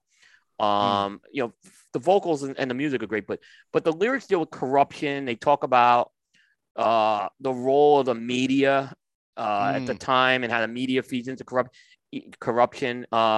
And the corruption thing was a big part about this, and just this, it's the song catches on. I remember when I first heard it, I was like, "This is okay," and then it's one of those things you play it over. I'm like, "This is really good," right? Like I said, Kurt. This is I would say Kurt only does about 25% of the vocals lead vocals on Tears for Fears. This is Yes. Kurt Smith's baby, and this is his. He loves doing this song. I love the music video in the desert. The Austin Healey. I fell in love with him driving the Austin Healey car. It's the desert scene they film is somewhere, I think, out in San Bernardino County, California. And I think the rest stop is still there from what I was able to find when I was doing some Googling. A few years ago, I wanted to try to get out there. I just couldn't get out there time-wise, but I was trying to find if the rest stop is still out there. So, I mean, yeah, this is just, it's one of my favorite songs. There's some great covers of this song that's been done over the years as well. This may be it, though, for Tears for Fears on the list. That's what I was going to ask you. Yeah, Where do you think Shout and Mad World, do you think Mad World makes it? Because that's a great song. See, Mad World, I think, now has an outside shot of making it because it got the boost with Gary Jules. And I wonder if they give it to Gary Jules. Tears for Fears embraced the Gary Jules. They loved the cover of the Gary Jules version. God, that song is so good. They did. Now, I like the original one better, but that's just because I'm a fan of Tears for Fears. But a very good, that won the Christmas #1, the Gary Jules version. Yeah. So Mad World got a boost with that. But it wasn't, when that song came out, no one really knew who Tears for Fears were at the time. That was from the Hurting album. The only other one I could think of is Shout. Yeah. When Shout came out, it was a monster. It was. But it peaked quickly and kind of fell down quickly. Everybody went to it seemed like it sustained the chart positions a lot more and more radio airplay with it. But Shout is absolutely something that I don't know much higher it would be, though. I don't see them putting that in the top 250. I think Mad World gets it. I think they can get in with Mad World. That's going to be interesting to see if Mad World gets on this list or not. With either Tears for Fears or Gary Jules. So, like I said, this one, it's top 10 for me. Yeah. It's not, I understand this is not going to be top 10 for Rolling Stone. I understand that part. It's just there's a personal connection that just this song has always resonated with me. No, it's a great song. Yeah, but I would say I think it would have been fair to put this in the top 200, 150. Yeah. Yeah. 319, that was a little bit of an insult, guys. You could do better. Now, this one I found very interesting with your note. So we talked about this band because one of there was a Don passed away this year. Yes, Don. And we talked about the band then, the Everly Brothers. Probably their well-known track is All I Have to Do Is Dream. I don't see them making it on again. I don't either. Because of this track. But it's a great track. Should have been higher. It's a major track in that sort of bubblegum rockabilly movement. What I love about the track is it has this real dark quality to it with this sort of tricked out kind of surfer guitar in the background. It's all like tricked out and like wobbly, and it's at a different tone than their harmonies, which makes it a bit darker, gives it this really like interesting sort of edge to it. Back to foundational stuff, like I said, which was the theme of this block for me. But yeah, no, great song. I think it should be higher just because of its importance to rock music. Yeah, and I think you were saying it was higher. It just got like hammered. Yeah, in fact, there's one of the songs that dropped a lot. So there were two songs that dropped a lot. This one dropped from 141 at one point. So, and I think 141, I'm okay with that. I think this dropped a little more than it should have. Yeah. Yeah, but it's a great track, especially if you're looking at music historically. And then, like I said, that the harmonies and the guitar, how they play off of each other, is really interesting. Yeah. Yeah, no, that's true. I that's a great point. And I think the Everlys were always known for their harmonies. I mean, too. Yes. And I think that was a real strength that they had. Now you got. I was happy to see this on here. Yeah. Yeah. It was jazz. So this is a jazz song that's on here. Pure jazz song. Foundational jazz song in a lot of ways. At 3:15. John Coltrane makes it. So I was really happy to see John Coltrane make it. Acknowledgements the song, which I'm a huge fan of that. It's part of a suite called A Love Supreme So it's the Yep. first part of this song. It's a you know, it's just a powerful transcendent song is what I've said about this. And there's some true gospel in this song as well. Mm-hmm. Um, it's to me, John Coltrane he's absolutely one of, the last 100 years, we want to say last 70 years, he's one of the greats. But he played in a genre that, hasn't been as popular in the last 40 years, 40, 50 Yep. years. When John Coltrane was doing this, he was quite popular. I mean, jazz was still quite popular and charting very well. So I kind of was trying to assess if where this came in at 315. If it's tough to say because you're giving jazz equal weighting to everything else, then if it is, then it's a little low.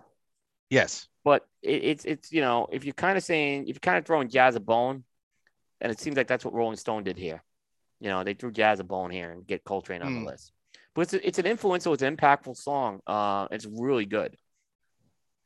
I think we could see John and Miles. I mean, Miles definitely will turn up a couple more times, but I think they could both have a song in that sort of top 150, 200 area.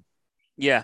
Maybe their last entry, but I think they could both, because they're both like so well known. And maybe Dave Brubeck as well. They could all, if they're going to do jazz, I think they could each have one more track in it. Yeah.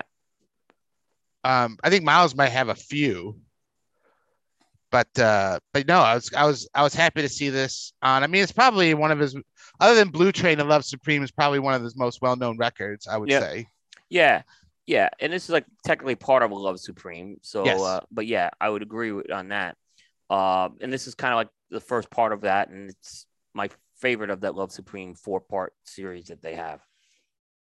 But it was good to see something, again, I think we're starting to see maybe some of the 60s stuff got pushed back a little more. I haven't done a breakdown by the decade yet. When we're done with the list, I'm going to kind of do some analytics on this list and, talk about it. How many 60s songs versus 70s songs and things like that. I would think that the biggest droppers would be your late 60s, early 70s, because that's historically has really dominated the list. Yeah. And as evidence is my next song. Yes. Which I think should be top 10 to top 15. And that is Neil Young, After the Gold Rush. Wow, yeah. Definitely should have been higher. I agree. At 322, I think this is one of the best songs ever written. I love this song. They're gonna put other Neil Young songs higher, because you can't have just like him stop in the 300s. Like, I think they're gonna definitely have more. But I think this is an extremely well-written song. I mean, you have, it has references to drugs, the rock and roll in general, which is both themes are very common ones for Young. He likes to sing about rock music and about drugs. And the environment, some environmental stuff in there, being from the 70s. Amazing track. It's a good lesson for me, how less is more. It's pretty stripped back, unlike sort of his like Crazy Horse days, where it's far more, a lot of stuff going on. This is a bit more stripped back. You got a French horn in there. Love it. Love this track. Should have been a lot higher. Was really surprised to see it this low. But there you go. I think he'd have stuff off of Harvest that's going to be higher. But love this track. I kind of immediately, you said the words why I knew you had this song higher, and I knew you were going to pick this song. It was the stripped down, this less is more kind of thing. I kind of said this is, when I saw this on the list, like, Dave's picking this song. There's no question about it. Dave's got to say it should be much higher. Yeah. So, it's that song's already 52 years old. I mean, it's been around. Yes. So that one's held the test of time pretty well. But was it down? I couldn't find where it was beforehand. Yeah, I don't know. I'm surprised too, because his albums usually rate really high on their albums, best album lists. But there he is, 322. Yep, 322. Wow. I'm surprised that this next song of yours is down here as well. Yeah, and it dropped from, like, it was previously at number 35 on a previous list. At least that's what I've been able to determine. It came in at 310. It's truly one of the iconic rock songs that came out of the 60s. It's The Doors' Light My Fire. Mm. Um, I just love this song. Like it's more, there's a great, a lot of instrumental work that makes that song, and that's what it's known for. Those that guitar work and stuff that's in the second half of that song. But I love Morrison on the baritone vocals in this song, and Mm-hmm. it's just it's a song that it stands the test of time. This song, Yeah. Wayman at 3. This was one I was like, this was absolutely. Like I said, I thought they did a better job with some of the placement, but this one was like really, I don't know how this dropped to 310. I don't know. Yeah, it's just it's an iconic song. I was glad you didn't take this one either because I wanted to, yeah, No. but this one, yeah, uh, it was one of his later songs, I want to say too. Now here's the thing that I'm going to throw out there because LA Woman's going to be on here. That's got to be the other one, yeah. So I mean, LA Woman by default is going to be higher. Like, how high does it go, or do the Doors just get? Have they sort of lost their mojo? I guess. To me, this song and LA Woman like a 1 and 1A with the Yeah. Doors. So the question is, if LA Woman does it make it, or is it not much higher? And then if it's much higher, why did this one drop? That's kind of like my question. Because I can argue LA Woman's a little more impactful in a lot of ways. Yeah. And it's a different sound. This one I understand it stood the test of time a little better, but LA Woman hasn't kind of gone into the shadows either. No. So yeah, that'll be really interesting to see what else charts, because they're going to get other songs higher. Yeah. So that'll be very interesting. Yeah. My last one. Now, this artist we've seen already, or I think he's been on this. I think he's been on this even in the same block. I didn't double check, but it's the Stooges. I Want to Be Your Dog at 314. That was a good pick. Now, the reason I picked this, I'll get into later, because there are other songs that are better, but I didn't pick them because I just think that this album is really influential, and I don't think it's going to come up again. Yeah, I don't think so either. No, because I Want to Be Your Dog. So this came out in 1969, and it was sort of a blueprint for 70s funk. You had Iggy Pop and the Stooges here. It's got this classic punk structure to it, like classic structure. It's very loud, very raw. Iggy Pop bursting onto the scene. This is a very influential album when we're looking at sort of like proto-punk, I guess. So I think J.J. Cale has a cut of this record that he produced. I think it was J.J. Cale. Anyway, it's a great song. This album has kind of gotten a resurgence, I think, because of kind of the resurgence of sort of newer bands sort of throwing back to classic punk. This album has sort of gotten a second life. But yeah, I just wanted to give a shout out to the Stooges. I Want to Be Your Dog. Great track. That was a good track. 314. Yep. I mean, placement wise, I think it's fine. This is a deep cut. And I just don't see it higher. So I think this is fine where it's placed. Yeah, I would agree with you on that. I would say I'm fine with 314. And your final one here, Coop. Yeah, I went a little out of the box with this one. Kind of mix it up. Number 304, it's Kraftwerk, the Trans Europe Express. A little high. I ain't gonna lie, I thought this one was a little high. And I kind of wonder where Autobahn's gonna come. Autobahn is gonna be way up there, I reckon. Yeah, I mean, Kraftwerk, they're kind of the pioneers in that pure electronic sound. The Pet Shop Boys have an electronic sound, but it's not like this is more of a purist electronic sound. So it's a solid song by Kraftwerk. I think has had a little bit of a resurgence in the last couple of years. I know, but they see that Kraftwerk's getting a little bit of a resurgence. People are starting to really appreciate them a lot more. They got the Hall of Fame last year. Yeah, so they got in last year.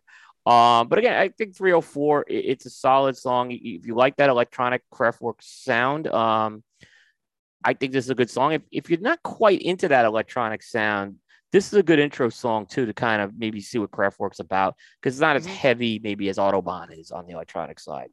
So, but a solid song. I guess I kind of think I'm driving down a European highway. It's kind of like Yeah. kind of the theme of that, and I think that song does that well. But 304 I thought was a little high for it. This is something I would have thought maybe 401 to 500 range for this song. Yeah, I agree. I think Autobahn's gonna go quite high. I think so too. I mean, again, do you put this ahead of John Coltrane, Tears for Fears, Billy Joel? That's where it gets hard. Yeah. That's where I kind of John Prine, Big Papa. Again, I kind of look at them like this is a little high, but not a bad song. But I'm nothing against the song. I just thought it was high. No, I agree with that. Yeah. But yeah, I mean, I think Autobahn will go quite high, but it was interesting to see that on there. Yeah. So final thoughts. Before final thoughts, how's your cigar doing there, Coop? Really enjoying this cigar a lot. This is what I love about this cigar. It's a very well balanced cigar, and I'm smoking the Protocol Elliot Ness Natural. You're getting a lot of good notes of these. There's kind of a creamy undertone to this cigar, which kind of keeps it really smooth. But you get a little bit of that black pepper bite that you'd expect from a La Zona cigar. It's got great, again, if you're going to say natural tobacco, you're getting great natural tobacco flavors. No bitterness, clean. Construction's impeccable. I usually have the air blowing here, and this thing's burning solid. It seems to get better with age, this cigar. It's kind of one of those things. I'm glad I put it on the list of 25 because they're smoking great. This is one regular production cigar by Protocol. Check it out. Yeah, my Long Live the King. I'm smoking it down. It's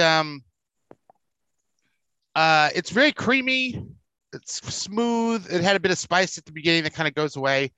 It's not overly dry. There's a little bit of dryness, but I like it.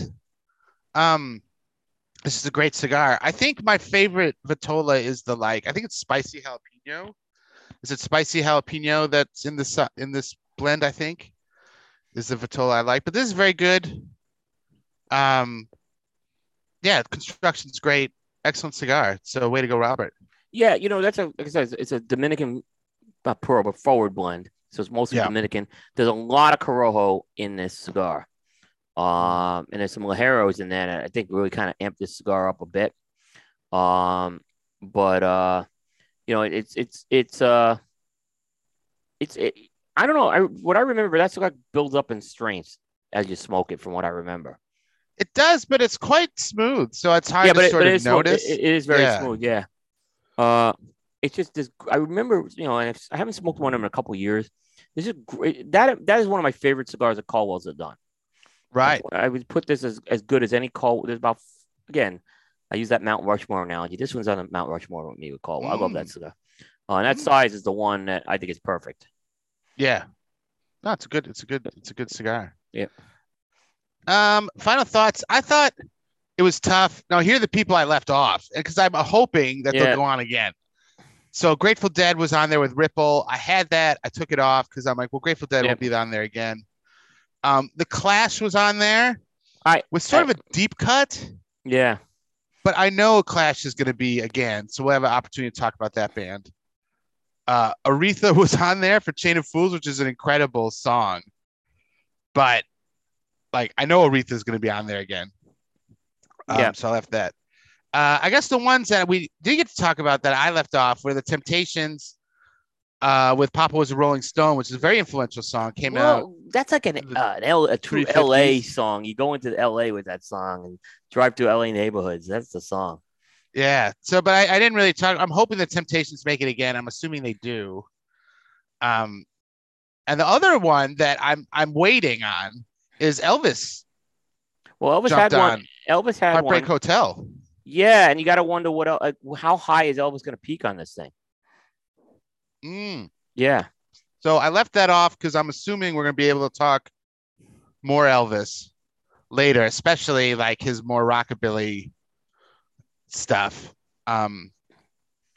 So those are sort of the like omissions I want to mention because I know people are like screaming, "Why didn't you have this or that?" Yeah, yeah, So yeah, but otherwise, like I said, the theme I saw with this one, and we're constantly looking at the theme of rock getting lower, which I saw with Black Sabbath and stuff. yeah, But we're seeing a lot more of these more foundational acts like coming out. So it'll be interesting to see if that continues, yeah. No, or I if agree. it'll be interesting to see if that continues, or like are the foundation ones more relegated to this block and the next block, and then they're gone, or how high they go, or anything like that. I agree. What are your You thoughts on this block, Coop? you know, I have a few questions I'll ask coming out of this book, but this was a tough one to just pick 10 songs with. I really did. Yeah. I mean, I'm just going to rattle off a few that I kind of worked up on. The Zombies, Time of the Season, Yep. 349. Great psychedelic tune. Virginia Plain by Roxy Music was one of the earliest songs, 348. We mentioned Elvis, Heartbreak Hotel, 347. BTS Dynamite. I almost I thought you were gonna pick this one actually maybe. I can't do BTS, but yeah. Okay, but I mean, I'm surprised. Dave Stewart written song by the way of the Eurythmics. Oh Yeah, that came in at 346. It was three. Yeah. Yeah, we mentioned Iron Man 344. We mentioned the Clash. There was one other one I had. Scrolling. You mentioned the Temptations, right? Yeah. Marvel, let's please, Mr. Postman. I think it's an important foundational song at 331. So I think that was a key one to come in there. Red Hot Chili Peppers at 328. Under the Bridge. I just yeah. Mary J. Blige, Real Love at 327. Now Mary, I'm part of the Blige hive here. Mary's definitely going to have more on another one on higher. So I'm wondering if that's it. I think it'd be. You think she would have? The name of the track escapes me, so I'm going to just look it up really quick. But I saw that, and I'm like, there's got to be a higher song. Family Affair. That's what I was thinking of. Yeah, that could be. But I don't see much more past that. But I think Family Affair is going to be up there. Yeah. I mean, there was so many others. Dave, Iggy Pop, Lust for Life was 325. Mm-hmm. Tupac, California Love at 320. I thought that was low. Yes. I thought that was very low for I agree with that. Bob Dylan. I know we're going to talk about Bob Dylan, Visions of Guyana, 317. Shangri-La's Leader to the Pack, 316, foundational song. Yes. Smokey Robinson and the Miracles, Tears of a Clown at 313. Mm-hmm. Very deep song. That's a deeper song than people would give credit to. There's a lot with those lyrics you can interpret, which that's probably a whole show. Isaac Hayes, Walk On By at 312. Now there's going to be more Isaac Hayes, I would imagine. We didn't mention this. The Eagles, Hotel California, 311. Yes, I saw that. Yeah. Yeah, I don't know. What's the other? Was it Desperado? Desperado, One of These Nights. Yeah. But I was wondering I think Don Henley could have a few songs coming on here as a solo. I mean, Boys of Summer, I got to think it's going to come on here. Yes. I was surprised that Hotel California was so low, though, to be honest. That was very low. I thought that was a very low placing by the Eagles on that one. Bill Withers, Ain't No Sunshine, 309. Dave, I almost picked. Yeah. Now, this one I took off the list and I regret it. This is kind of one that no one would expect, maybe, but it's a really good song. Liz Phair's Divorce Song. Yes. Liz Phair is good. Liz Phair is good. Yeah, I'm thinking that there's going to be one more Liz Phair. I'm not totally sure, but I'm hoping. Yeah. By the way, Liz Phair does a cover of the Banana Split song. The Tra La La song, which is awesome. Awesome. He just kills it on that song. But yeah, I was glad. I almost put that one in there. Gnarls Barkley, 307, Crazy. Yes. You mentioned Aretha, Chain of Fools, 306, way low. Way too low, low. that one. Too Yeah. low. This one was too high. Every Breath You Take by the Oh. Police. Most overrated song of the, and I love the Police. I can't stand this song. It's not a good song. It's a guy's bass track, but that's about it. The song is, I can't. No. Yeah, so I wasn't gonna put on that. And then 302, Pink Floyd, Wish You Were Here, and Bob Seger, Night Moves, 301. I thought that was a little high for Bob Seger. Yeah. I know people like that song. Yeah. So, but there was so many of those I could have picked, right? So I have questions right now going into as we get into the top 300 right now. Oh, here we go. And I mentioned how many more songs is Prince going to have? When are we going to start seeing the footprint of the Beatles and the Rolling Stones? Because they've been quiet for these first the bottom 200. It's been quiet. Mm-hmm. So those are the ones I have questions. Will the Bee Gees place on this list? Oh, you think so? Yeah, but I thought maybe I would have saw a Bee Gees song by now. Yeah. So that's kind of one I'm wondering about. I'm wondering about like some newer bands with newer artists over the last 25 years. Sheryl Crow is coming to mind. Creed is coming to mind. Sarah McLachlan. Sarah McLachlan is another one. That's a good one, actually. Clapton. Where's Clapton going to come on this thing? So there's a lot of artists that we have not really heard much from yet. No. It's going to be very interesting. I think it's going to get a lot more competitive. Like I said, this was the toughest one for me to just pick 10 because but it was so close. If it was weak, I would have picked like Every Breath You Take and just destroyed it. So, yes, right. Yeah, no, it'll be, and it's going to get even closer. So it'll be really interesting moving forward. Yep. Oh, but I'm loving this series. I'm loving it as we're going. It's interesting to think about, well, what's coming up. That's why I really like going into these cold. Yeah, we like I said, and look, if you're watching this live, I prefer people don't peek at the list. We'll put the list out there so people can follow along, but just kind of we don't spoil it for us with the comments is what I'm saying. Just if you could do that a favor for us, we appreciate that. But yeah, I think we're gonna be. I mean, it's gonna be. I think the most exciting part of this list is going to be actually 51 to 150. I think that's where really we're going to see things start to get interesting with this. Yeah, I agree with that. Yep. I think the top 50 are going to be a little more we saw the top 10. I think you and I saw the top 10 on this. So yeah, we saw the top 10 because we commented on it on the show when it came out. So we kind of know. Yeah, we commented on it and said, hey, let's do a show on this. And then we were just trying to figure a way to do the show. And then we said, hey, let's just break it up and give a lot of these songs some credit and kind of analyze it that way. So I hope the audience is following and having a lot of fun. Hope Pete Johnson's, thinking this ain't too long. No. We broke it up. Yeah. Yeah, but new music, Coop. Yes. Let's mention our friends at Cigar Hustler, located in Deltona, Florida. Visit their store. You get great customer service, great place to smoke your cigar, and a really good humidor. They feature everything from boutiques to some of your tried and true brands. They have their own brand, the Postani cigars, as well as some of their limited editions that they're coming out with. If you can't get to the store, go to cigarhustler.com, get on their email list. You'll know first about the latest releases when they put them up on the website, and some of them go pretty quickly. I know a lot of folks like the Privada releases, and if you want Privada releases, the LCA releases, go on their list. You'll get them, and they usually it usually comes out at midnight sometimes. So you may want to be a night bird if you know something's coming up. And of course, check out the A Cigar Hustlers podcast, where Mike and Mike Palmer, Cigar Hustler Mike, because I'm not gonna say his last name. And Mike Palmer, they do their unique spin on the cigar industry. I think like nobody else does. So good job. I think they named Skip Man of the Year. I saw I saw Palmer put up a post.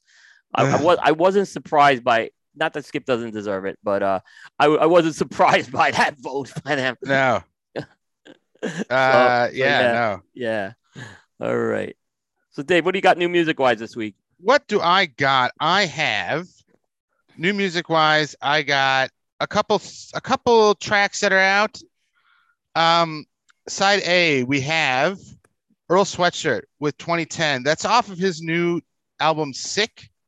Now, Earl Sweatshirt is a hip hop artist that was in a collective with Tyler the Creator. I really like his stuff. And it's exciting that he has a new record out. I think it came out like at the tail end of 2021, beginning of 2022, something like that, like kind of late 2021. It has a really trippy synth beat to it. I really like this track. So that's 2010 by Earl Sweatshirt. And then we got side B is FKA Twigs. Now, FKA Twigs had an album out a couple years ago that just took the world by storm. And this is another album. So you got FKA Twigs is featuring The Weeknd, and The Weeknd himself has a new album out. Yes, The Weeknd. Yep. So The Weeknd, I think it's called Dawn or something. He has a new album out, but this is a track called Tears in the Club. It's off FKA Twigs record, Compare Songs. And lots of post-production work on this track, especially on the vocals, lots of vocal effects. Great dance track, I think. Great club track. Yeah, I agree. So FKA Twigs is out. I think this album will get a lot of play this year, much like the previous album. So you'll be sure to see this song around, I think. An album Archaeology Coupe. Yes. Now we talked about this album a lot when we did the John Prine show. Yep. But since we had Angel from Montgomery on, you might as well listen to this album. It's his self-titled album, John Prine. Amazing record. It has the Angel Montgomery, which is on this list. Illegal Smile, which is another great song. Paradise, which I think may still turn up on the list. And a deep cut that I like is Your Flag Decal Won't Get You Into Heaven Anymore. is a track I like. It's sort of a classic folk country record. Storytelling, really storytelling. Good. Like you could see a lot of Dylan in this record. John Prine himself played with Dylan. It shows. Dylan really liked John Prine. You could see how Bruce Springsteen took a lot out of John Prine with this record. Mm-hmm. It's an excellent record that I think we'll see another track off this record make the list. Being Paradise is my guess. Yeah, I could see it. But it's a great record, so you should be sure to check that one out. Very good, Dave. Actually, I want to mention one thing I didn't mention in the news. The Grammys were rescheduled, by the way, April 3rd, moving to Las Vegas.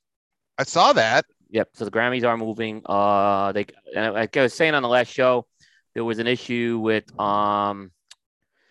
scheduling in LA. I think they did the right thing postponing it, by the way. I know people will say no, but it looks like some of the Omnicron stuff's starting to kind of turn the corner. So as much as we hate the Grammys, let them get this. I want to see some really good collaborations at the ceremony. So, I'm looking forward to that. So I guess that's what they're banking on, right? They're banking on numbers, cases going down, that sort of thing by April. Yeah, and Las Vegas is, basically, I think a little less restrictive than California, too. So it's probably a little safer. I mean, they could have pushed it out till June, and it would be too late, I think, too. You don't want to do that. After Memorial Day, it would have been, tough. So, yeah. But the way the arena worked is those teams have priority scheduling, and it's 3 teams that play in that arena that all could make the playoffs this year. So the Kings, the Clippers, and the Lakers. So it's kind of tough. I kind of understand the move to Vegas. MGM, great. By the way, MGM is a great venue. I think for the Grammys, I've been there a few times. So that will be that. But yeah, so I mentioned that. All right, I think we're done, Dave. Unless there's anything else. That's it. Yeah, well, stay tuned to our. We'll announce what the next show is and when it's going to be. But stay tuned on that. Dave, thank you very much. Thanks to our audience. Thank you, Coop. Great show. Yep, great show. Thanks to our audience. That's going to wrap up Primetime Jukebox into the annals of history for this mid-January edition. Stay tuned. We'll see everybody next time.